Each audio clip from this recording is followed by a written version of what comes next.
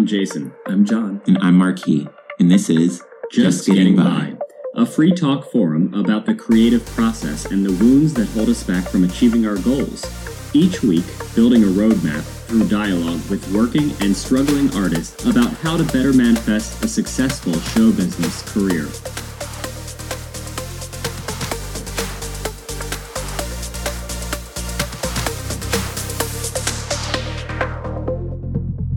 Hey, it's John. This week, we spoke with Emebit Bayene. After graduating NYU, Emebit didn't wait to be discovered. She got right to work and wrote what she knew, generating and releasing a collaborative web series based on her life called Downtown Girls. After developing it and striking a deal with a network, like so many projects, it didn't end up getting made.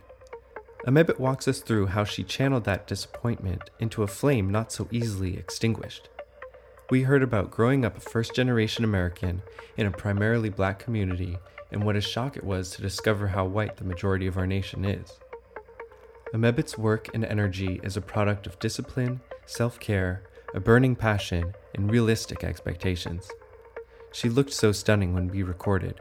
We regretted not having a YouTube series instead of a podcast. Last week, it was announced that the project she's been shopping with two friends under the mentorship of Gabrielle Union has been picked up by NBC. It's called Black Girl Magic. Congratulations, Emebit. We're so happy for you. This is our interview with Emebit Bayene. I just binged Pose like 2 days and hailed it. Good, just in time for season 2. Yes. It's so good. I'm so ready. I wanted to see it when it first came out, but like I do streaming, so like I generally can watch shows like the next day on the app. I'm with you. But Pose wasn't. I couldn't find it. Did you look on the FX app? They didn't have. It's not available. That's why like it's such a big deal that it's on Netflix now. Because they don't even show you episodes on the FX app. Wow, interesting. It's like one of the only shows they don't like. I could watch Atlanta, but I couldn't watch Pose. They were being very strict. And then other people were like, "Well, what about like those like pirating sites, Putlocker or whatever?" And I was like, I am so ashamed of myself. I'm officially at an age where I didn't even think of that fucking shit. It didn't even cross my mind. There's an honor to that. I mean, it is stealing. Not that I haven't done it. Not that I don't do it for a couple things, but like. It definitely takes money out of pockets. But that said, if they're not going to provide it, it's like, what up? But like, I was actually ashamed of myself because like I'm a natural born hustler. Yeah. Like, and I don't, I don't mind people that pirate. Do what you have to do to save your coin. Right. Like, how have I gotten to this place where I didn't even cross my mind? I'm like, oh no, I'm adulting too hard.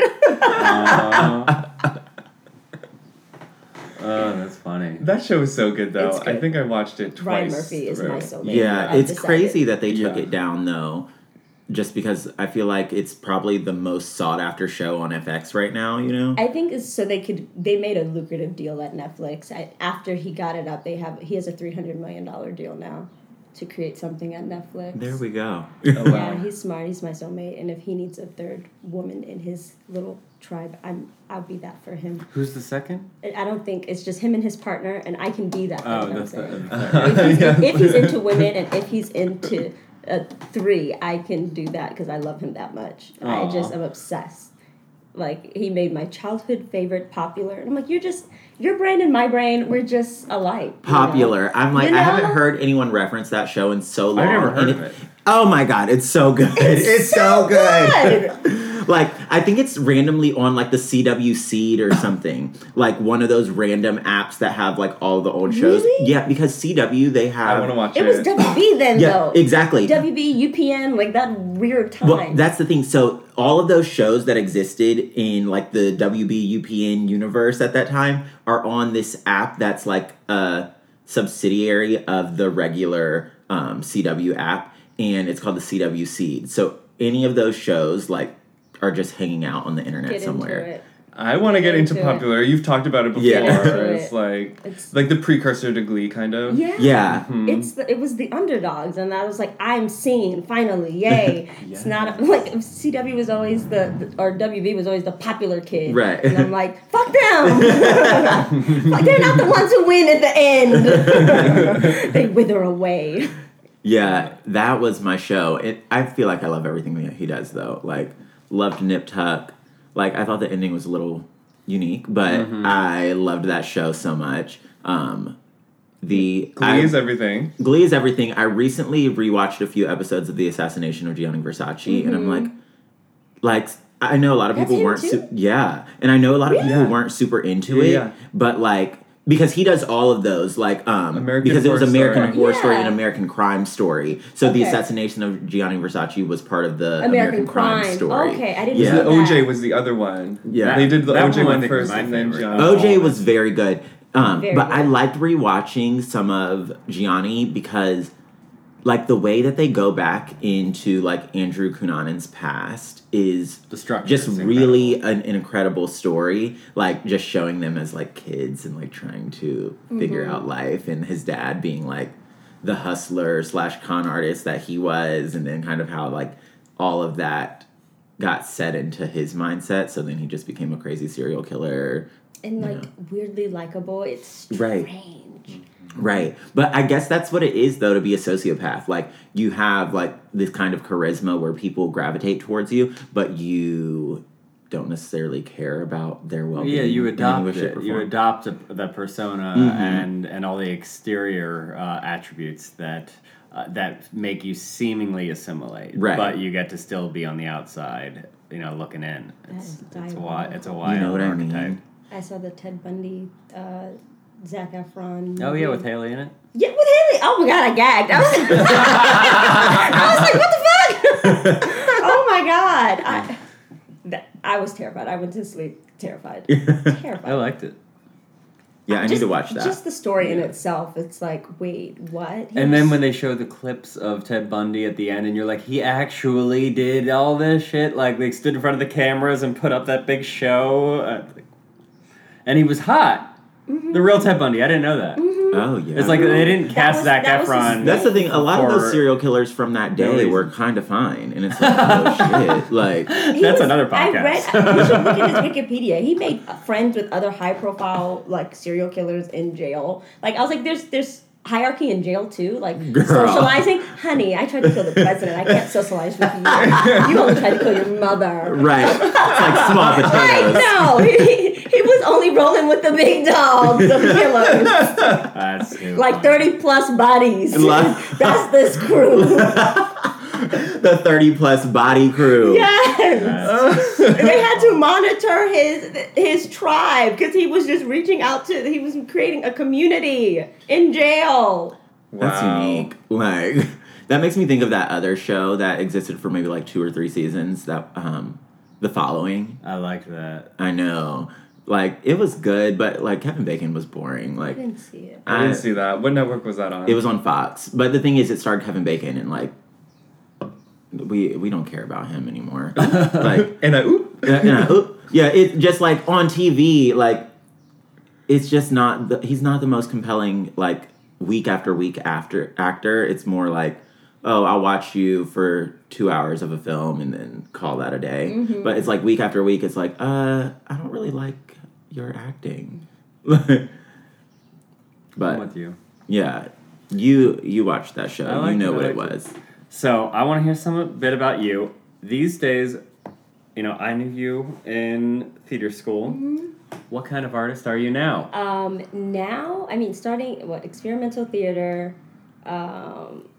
Now I am a writer, actor, comedy writer. Like, who would have thought?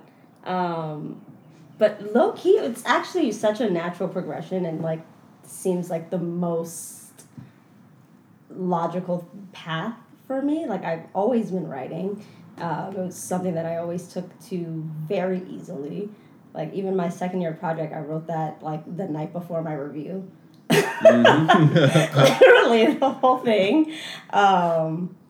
But yeah, so like kind of started off, I did the normal actor route a year after graduation, and was like, this blows immensely. Just waiting for someone to call me and like not having any agency, literally and figuratively. And so like me and my group of friends from NYU, it's Crystal, Chandra, Siobhan, we're just like, let's, put some things up on YouTube. And, at the beginning, it was just so we could just get clips, so we could have a reel, so we could get proper representation, and for something that casting directors can look at. It was always just, like, the end game was to be featured in other people's projects. So we started a Kickstarter, and I feel like at that time, that was all the rage. Like, crowdfunding was the jam. So I'd say we raised $8,000. It was, like, pretty easy to do so, too, especially with, like people on Facebook all the time. There was no Instagram, so that's where you went to like connect with people. Spamming walls, like I don't know if people do that anymore, but that whole thing. One man, one camera. Just if you weren't in the shot, you were holding boom, giving lines, like guerrilla style, whatever you can do. And the first season, it's hella funny. I'd stand by that. What's it called? Downtown Girls. Oh, we watched that. Yeah, it was really funny. Thanks. Yeah, you did 3 seasons? 2. Yeah. And What's it about? It's about 4 girls who just graduated from NYU, hustling to make it in New York City. We just deep of fantasy. Like, I don't know where that came from. That relatable story of like all of us staying, not being from this city, and the rent being outrageous, and like, I have this fancy degree, but I'm a hostess, and my dream is to hopefully become a server next. Like, those are my goals, motherfucker. That's attainable. This beautiful degree, fuck that. Right. And the first season, I moved here at the launch of it, and kind of did the festival route, got a couple hits, not that much.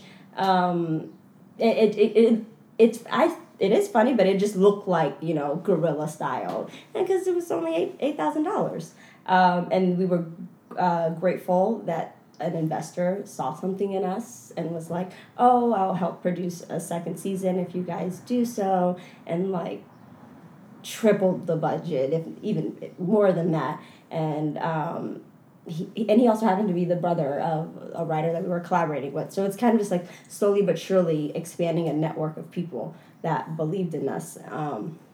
And that was really what did it for us. Like that season, all of the festivals that we didn't get into before, we got into.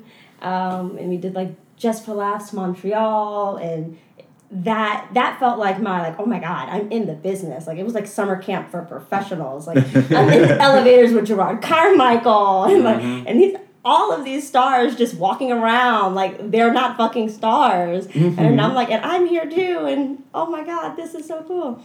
And we did LA Film Festival, and I never thought I would be someone who would say this, because I never thought this would be my life, but an executive happened to be in the audience and Googled us and went to our website and sent an email through the submit form contact page. Get out, yeah. And wow. Yeah, I was like, I saw your screening, liked it. I want to have a general with you guys. And I was like, what the fuck is a general? Does that mean I'm getting paid?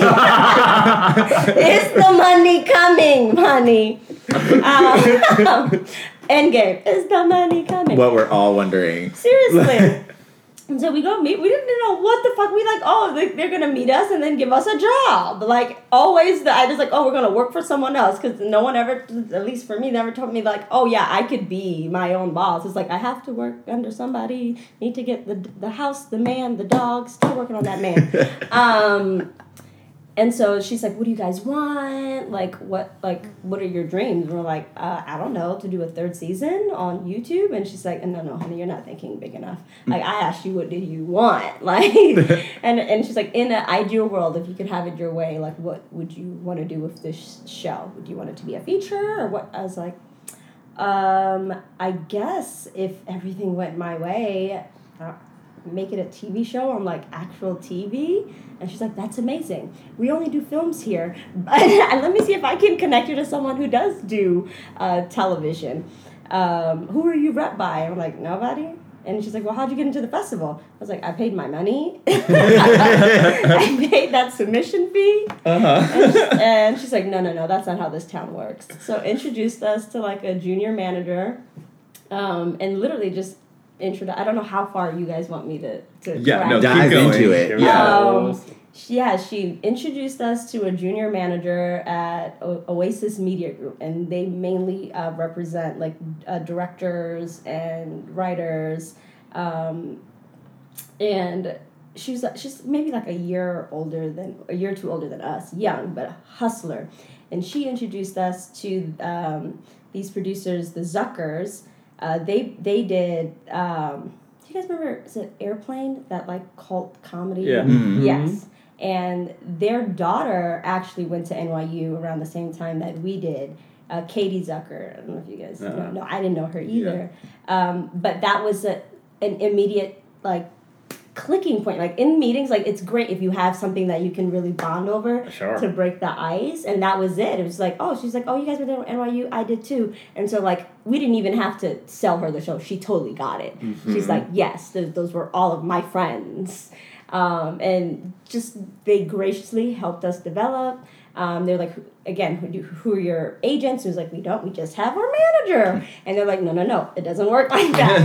So they introduced us to their agents at Paradigm, who we're still with till this day. And we didn't continue to develop with them because Paradigm was like, we need to attach like a big name to this project, kind of going the Broad City route.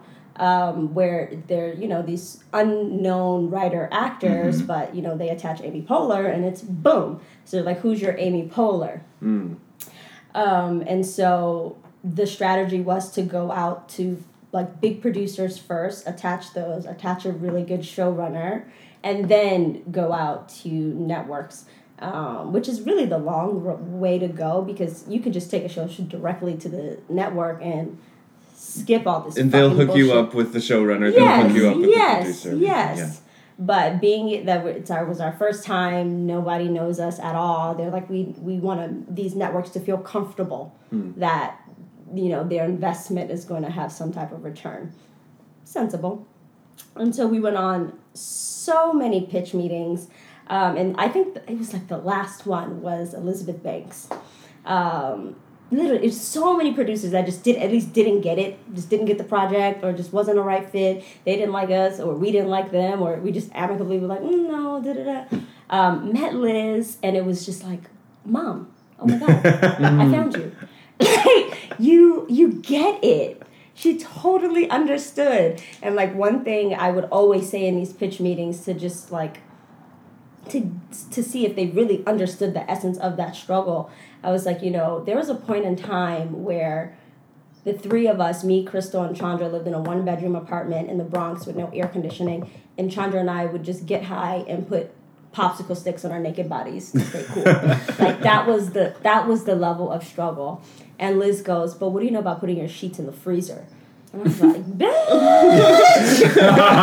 It's way smarter. It's like, we're going to do just fine here. There's no cleanup. Like, what? I was like, you fell asleep? Like, it was cold enough? I was like, she was like, yeah. Like, by the time it warmed up, I was already asleep. It was fine. I was like, bitch, you smart as hell. Yes. So smart. And, she developed the pilot with us, and she helped attach John Rigi, who was the showrunner for 30 Rock for 7 Amazing. seasons. Incredible. Yeah. He got them 2 Emmys, and so he just knows what he's doing. He knows his way around New York City. He knows his way around comedy. So it's like he was such a great addition to the team. And we spent a year developing the pilot idea. And with Liz came Warner Brothers because she has a first look deal there. So just by default, they became the studio. And we took it out. We pitched several networks, and we landed at TBS. Oh, incredible. Congratulations. Yeah. Yes. Yes. What's the timeline? Where are we in the story? Time-wise? Yes. We met Liz 2016? Yes, 2016. May, we got Rigi. December 16. And we developed the pilot at the top of 2017. We went out to buyers summer 2017.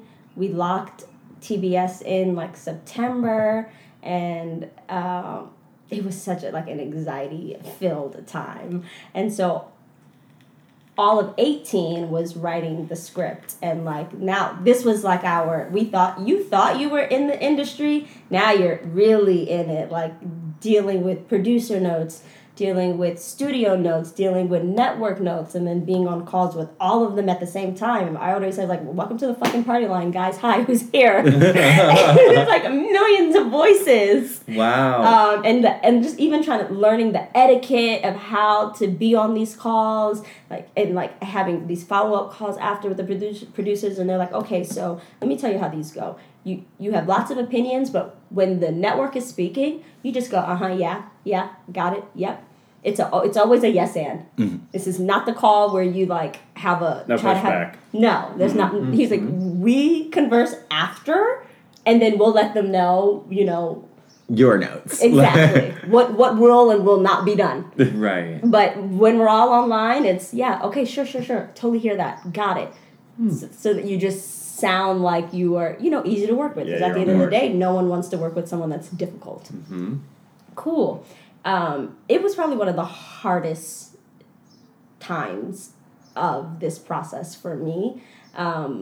It just felt so aggressive, like all of the changes, all of the pushing. And I always thought people were exaggerating when they're like, oh God, the studio, the network. Right. The network. Exactly. But oh my God. Sometimes I'd look at pages, I'm like, I didn't even write this. I don't even know what this is. I don't even, whose show is this? Might as well just change my name to Derek, goddammit. At this point, is it still called Downtown Girls? Yes, okay, so Downtown we're still Girls. working on Downtown Girls. We even changed the characters. The web series had fake names. We made it our names. They're just really being really so authentic and being true to who we are and what our story was, with a bit of embellishment and character. But yeah, there times where I'd be I remember crying literally. It sounds like this is gonna sound crazy. Crying in the parking lot of Soho House. I was someone's +1 at an event, and I'm in the parking lot, and I just opened the email, and it just was butched, and they just fucked it all up. We don't want this. We want this to change. We want and I'm just bawling. Oh my God! I don't know how I can do this. And it just is not the show that I made. But that's the beauty of a producer. They had my back. Literally, my producer called me immediately, and she's like, tell me what you like, tell me what you don't like, let's go page by page. In this parking lot, I'm going page by page. Wow. That's amazing, though. Yeah. Having that support on such a big project is probably monumental. Mm-hmm. And even having someone that understands your voice. This doesn't sound authentic. How can you make it so that you can stand behind this? Because at the end of the day, we don't want to make something that you don't love. Right. And I don't take any of that for granted, because the final script that we got was amazing. And it took all of that pushing. It took all of that rewriting, just really throwing ideas out just to get back to something that we had at the very beginning anyway. Mm-hmm. All of that whole process to get to something like, okay, cool. I know I couldn't have done this on my own. If you would have just left me alone and not made me cry, I would never have gotten this. So regardless, I'm grateful. Some sacrifice goes into seeing your dreams manifested. Yeah, absolutely. And for the audience, if you're wondering what the clicking sound is, she has very long, about 1.5 inch, neon yellow nails, and her hands are very expressive here on a black table. It's okay. I just when they hear the clicks, I want them to have the visualization of these stunning nails. Thanks, guys. So do we know when we'll see the show? So ultimately, TBS passed. Okay. That was end of last year. That was tough. It was literally, I just got back from my birthday trip in Costa Rica, just turned 30, literally off the plane, and TBS passed. I was like, God. Yeah, and they got... My life is over. Right. But then life kept happening, and I just resented life. Why am I waking up?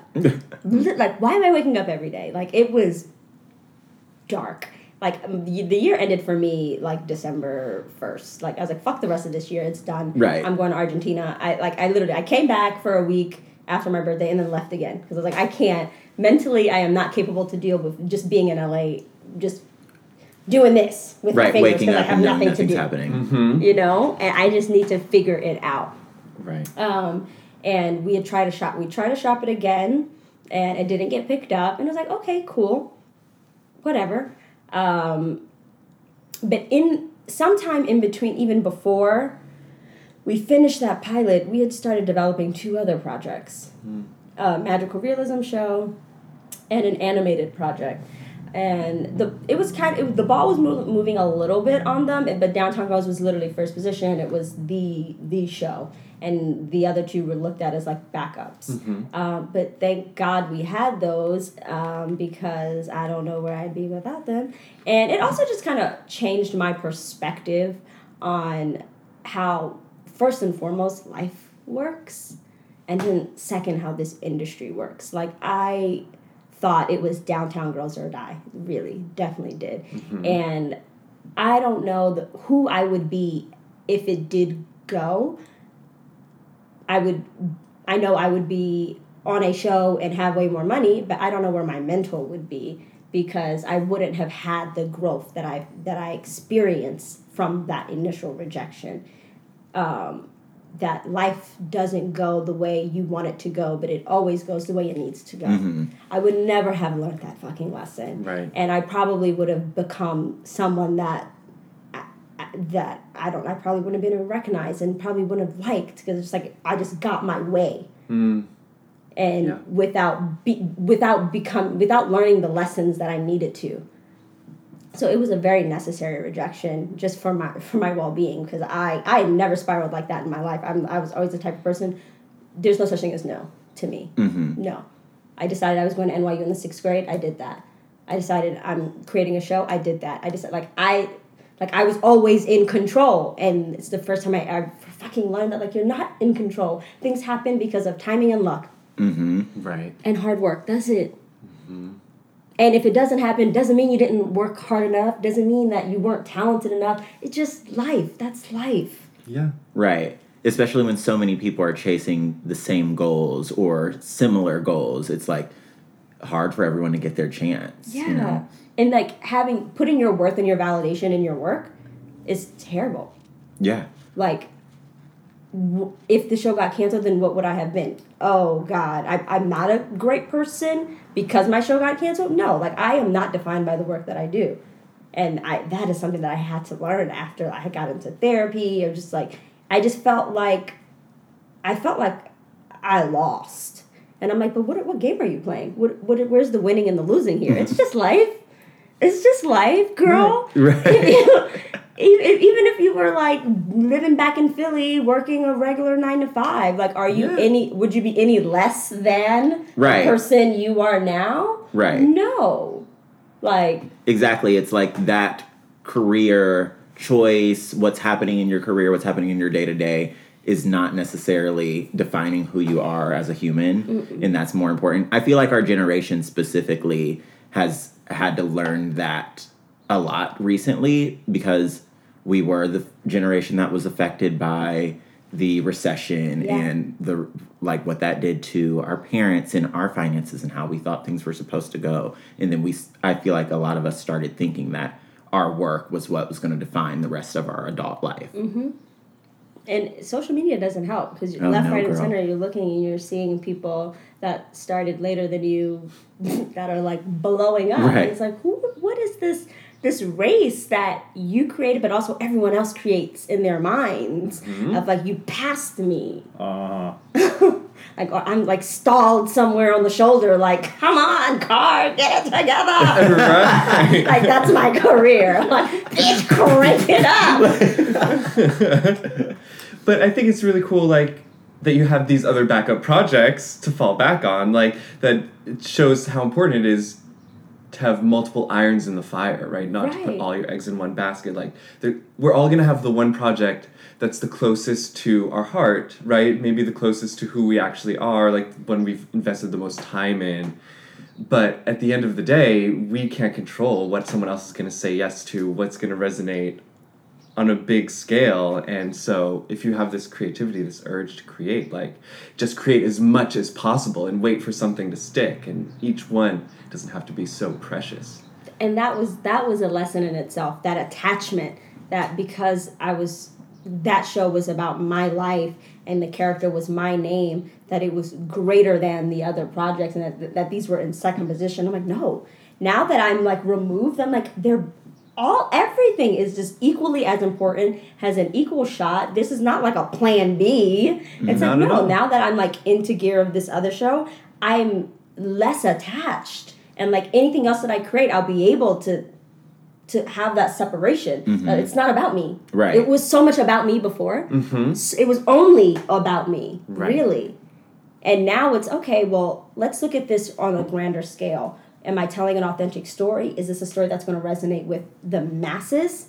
And not just because it's true. Before it was like, this story is great because it happened. So it is authentic. And it's like, okay, great, so what? Calm the fuck down.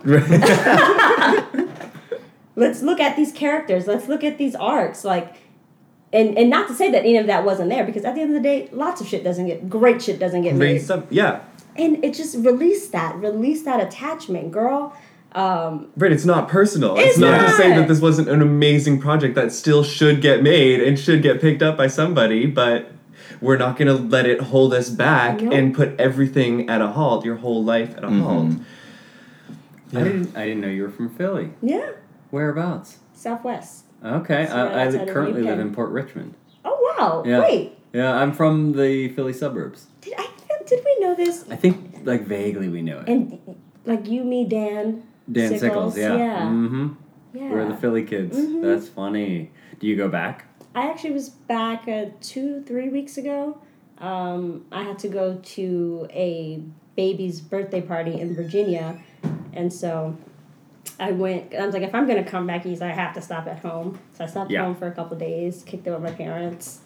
And it's warmer than here, shit. Right now, it's crazy. Does being from Philadelphia inspire yourself as an artist? Do you have an identity that feels very Philly? People are proud from Philly. You know, you got Will Smith and Pink. And absolutely. Philadelphia has shaped my entire identity, to be honest. And that, in tandem with also being Ethiopian American, I think that was also, like, I don't know why I've never talked about my second year project, and yet today I brought it up twice. It's really the crux of my way into storytelling. I grew up in a all African American community, like 100%. But I'm first generation American. So I would go to school and be surrounded by all this amazing African American culture. My grade school was the blackest shit you'll ever experience. It was, I wish my everyday life was like my middle school. We sang Lift Every Voice and Sing instead of the national anthem. We celebrated Kwanzaa like it was it is an actual fucking holiday, but and you know, when you're a kid, what you're seeing is what you think everybody does. So I thought this shit was everywhere. I thought everybody celebrated black culture. I had no idea of the adversity, because all I knew was black is beautiful. And then as my network started to expand, I went to a more diverse high school, and then I got to NYU. I was like, this country is white as hell. Damn, I was living in this fucking bubble. And even in that bubble, there was this bit of struggle of otherness, because like I wanted to be like all my friends. Like just it's like there was only but so much I could relate. Like, yeah, I'm black, but like I wasn't black enough. Like I would go home and I'd have my fob, fresh off the boat experience of my parents that struggle, and I'm like, I want fried chicken, and she's like, well, you're eating injera today, so. And what is that? Injera, it's an Ethiopian food. Yeah, it's like the bread that gets rolled up, right? Yes. Oh, and that's kind of like crepe texture, right? Yes, yes. So good. Yeah. Yes. So like that, my house was African as hell, and my school life was like black as hell. So I was always in this like, okay, trying to figure out who I was. Like I'm like at home, I'm not I'm not like my older siblings who were born in Ethiopia and they're like completely like Ethiopian. But then I'm like, but I am, right? Like I never found the place where I was like completely whole. Never had, I had friends that had my same experience, but like at least they all went to school together. The Ethiopian Americans, they all went to Catholic school because Ethiopian parents thought Catholic school was the way to raise the right type of child. My parents were like, fuck that, she's going to public school. So like, I was always on a lonely island all the time. And so that's where my storytelling comes from, because I'm always seeing something from an outsider's perspective. Why I love Popular. Because I'm like, I wasn't the one that was the center of anything. I was always out. I was very quiet and just observing. And so different characters always came so naturally to me. And this need to want to play so many different things because I wasn't super solid in who I was. I didn't really know. I couldn't stand so firmly in myself because I didn't have a reflection of myself anywhere. And so coming to NYU and even just coming to New York and seeing this melting pot of people helped me decide, okay, it's not this tug of war of you're just black or you're African.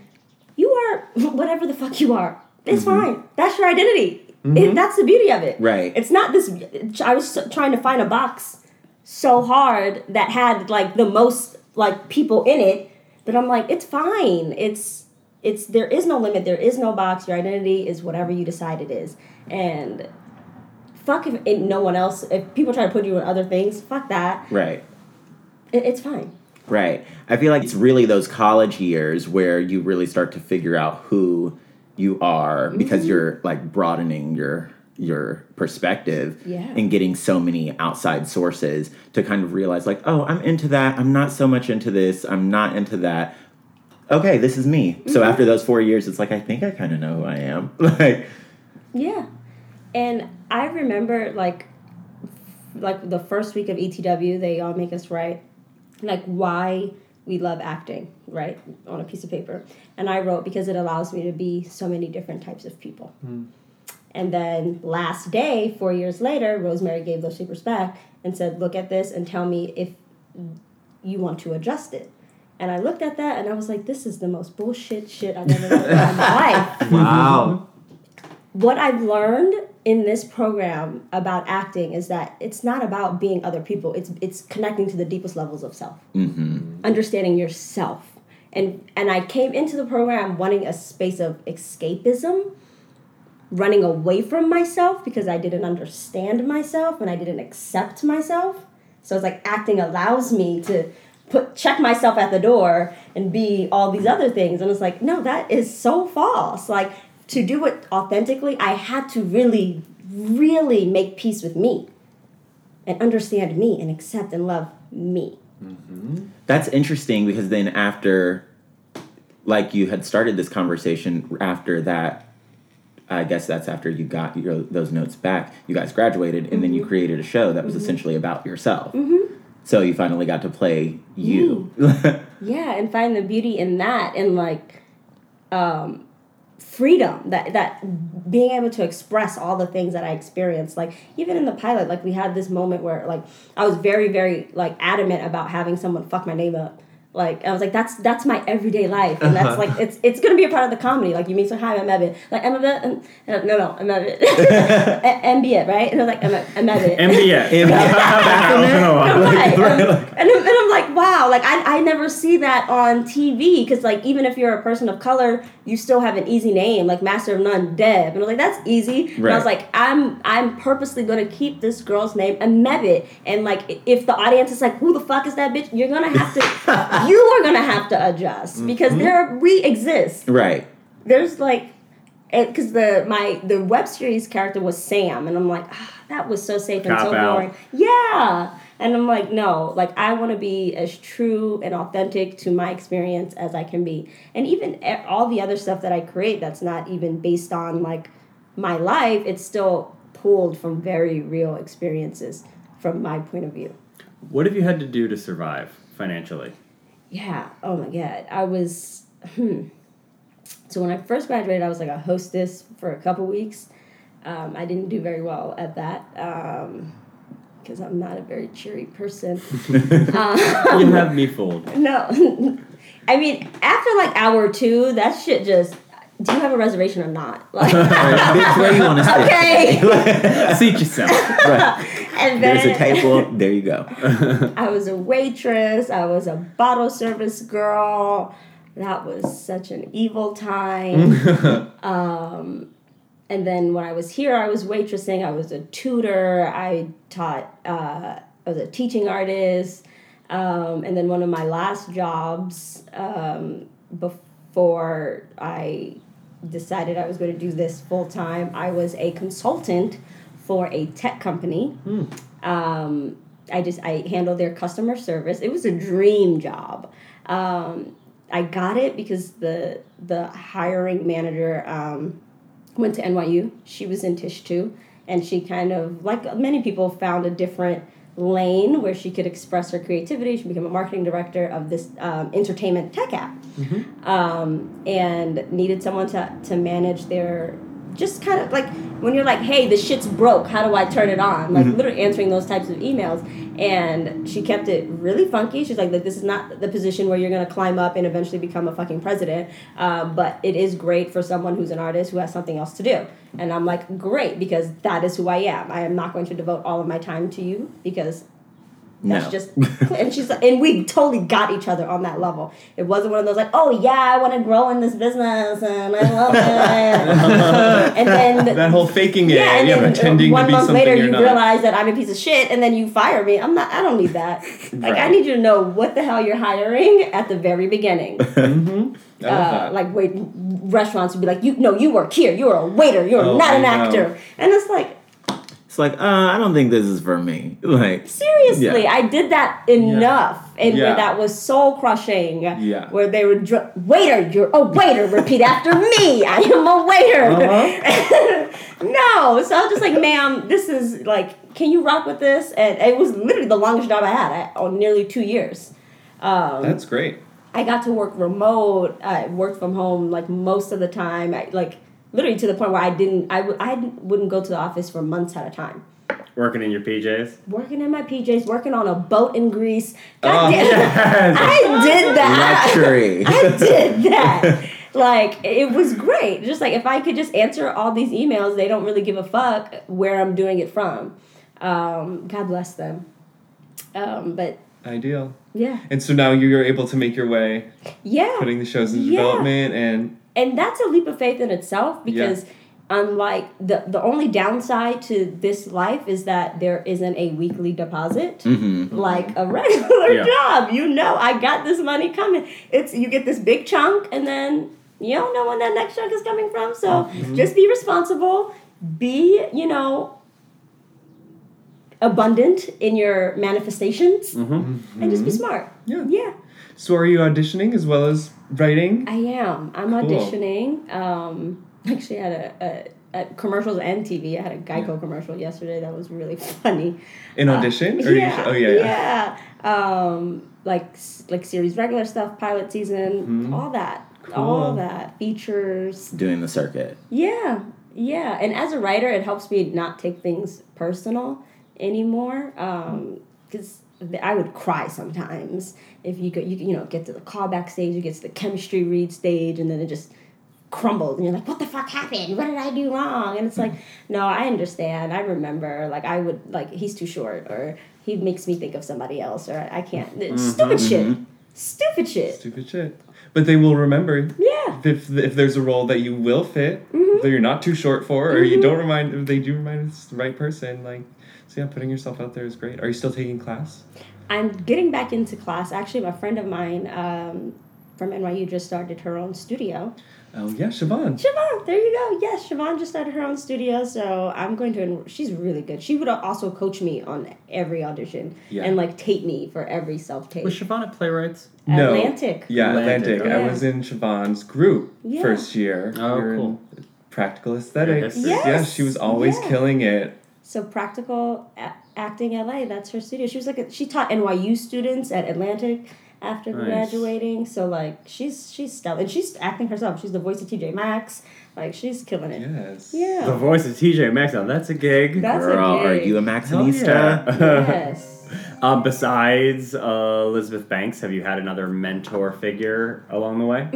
So the show that I'm selling right now, it's magical realism, and I have Gabrielle Union attached. Oh, lovely. yeah. We love Gabrielle Union. She is a gem. Yeah, I just marathoned her Being BET Mary show. Jane. Yeah, I went nuts Juicy, on right? it. Like, Texting me as you're going through the episode. yeah, it lasted 3 days. I mean, So much eye candy on that show. Literal. I'm like, yeah, just date all the men. Like, All of them. I'm here for all of them. All of them. She really, like, if you're feeling bad, one conversation with her would just clean you up, honey. She was in the pitch yesterday that we had, and just like, it's the little things that make me know that, like, wow, I'm on the right track. I'm doing something, and eventually, don't know when, but it'll happen. She's like, these women are winners, and I'm like, can't believe you just called me a winner. Oh my god, oh my god, that's so bomb. But It's yeah, really true. You're doing it. We have so much respect and admiration for you. Thank and you. You are stunningly beautiful. Thanks, guys. yeah, but there'll be pictures on social media. I mean, go to our social media. I'm pretty sure it is Just Getting By Podcast on Instagram, and check her out today. She is drop dead gorgeous. Thanks, guys. How do you center yourself? Therapy. Lots of meditation. Lots of meditation. So you're not like Yeah. a 1 minute and then I'm good type No, person? I do like a 20-minute every morning. My manager actually sent me a really nice, it's a YouTube link, and I literally, that's my thing in the morning. I like ease my way into the day, and I ease my way out. I learned that from this poet, activist, Cleo Wade. She's great, follow her on Instagram. And she's all about self-care, self-love, and just like, you know, being very intentional and present with your engagement with self and with others, you know. And this, I used to think like, oh, you know, life is just life and you can do whatever. And like, no, like this shit is not easy. And when you take it for granted is when you get like, you know, mental illness and all that shit. I'm really, really present with how I don't look at my phone. Waking up, it's, okay, here we are. Let's do a meditation. Let's maybe color. Let's do some reading. Like, let's ease our, it's not this, okay, I've got a meeting, let's go. That fucking chaotic shit is what makes you go crazy. Mm-hmm. And I think part of the reason that I got into doing this podcast was I needed to hear this from my friends that are out here doing it, rather than just the generic, like, you know, you should wake up and ease yourself, like hearing it from you. Because I wake up and, you know, I start watching the news. Like, I'm on, like, Rachel Maddow, and it's like, maybe I shouldn't be in Trump land in the morning, That's you know? right, I should yeah. get that YouTube link. I'll send it to you. I Yeah. accept. Yeah, I'll send that'd it be to great. you. For sure. Love it. Do you feel like your 20s were everything you imagined it to be? Yep. Yeah. I feel like you've definitely had some great accomplishments. So I feel like not everyone you can ask that question. They're like, oh, yeah, it was great, you know. But I think that... But even the bad stuff was great. You Yeah. know? I asked for it. I used to always say to myself, no great story is ever told without adversity. Mm-hmm. And boy, did I wish that shit upon myself, that I manifest all that shit. You know, and now in my 30s, it's like, it don't have to be hard, girl. Mm-hmm. That's my new. It doesn't have to be. It doesn't. Don't choose that. I love that mindset. I love that mindset. Right. It's like, this doesn't have to be difficult. This doesn't have to be a challenge or something that I'm like, woe is me about. It's like, oh, this was an experience. I had it. I learned from it. We're keeping it pushing. Learning how to yes and life. Yes and life. That's the name of this episode. So, what is the show about that you're working on, that you're selling? I don't know how much I could say. Okay. Yeah. Tell us what you can. It's about 3 black girls who discover that they have magic. Love Black Charmed. But they're not fighting demons like Charmed. Right. Because we have enough demons in the real world. Mm-hmm. And it's really just, you know, celebrating that black girl magic, celebrating, you know, and highlighting the experiences of being a Black woman today. In a fun, mystical way. That's so exciting. I feel like that's one of the type of shows that like we really need today, just because it's so easy to like villainize people of color, and it's so easy for us to like kind of not have our stories told in a way where we're looked at as heroes or as role models in some type of way. It's like when you go to Europe and then they're like, oh, all I really know about Black people is like what I've seen on TV, and it's like Thuggish Ruggish Bone or something, you know. So that's incredible. When do you think that's gonna be coming? We literally just wrapped pitching. We got like one more pitch in June, so hopefully someone buys it. And we'll do the development process and get picked up and. Right. Fingers are crossed over here. Thank you. Yeah. Thank you. Yeah, you'll have to keep us apprised. And obviously, what are you on? Are you on Instagram? Yeah, it's my name, Amebet Bayene. Okay, we'll link you to it. We'll link everybody up to you so you can keep us posted as things happen. I'm so excited to find out. Thanks. Yes, thank you, Amebet. Thank you, Yeah. guys. Yeah, thanks for coming.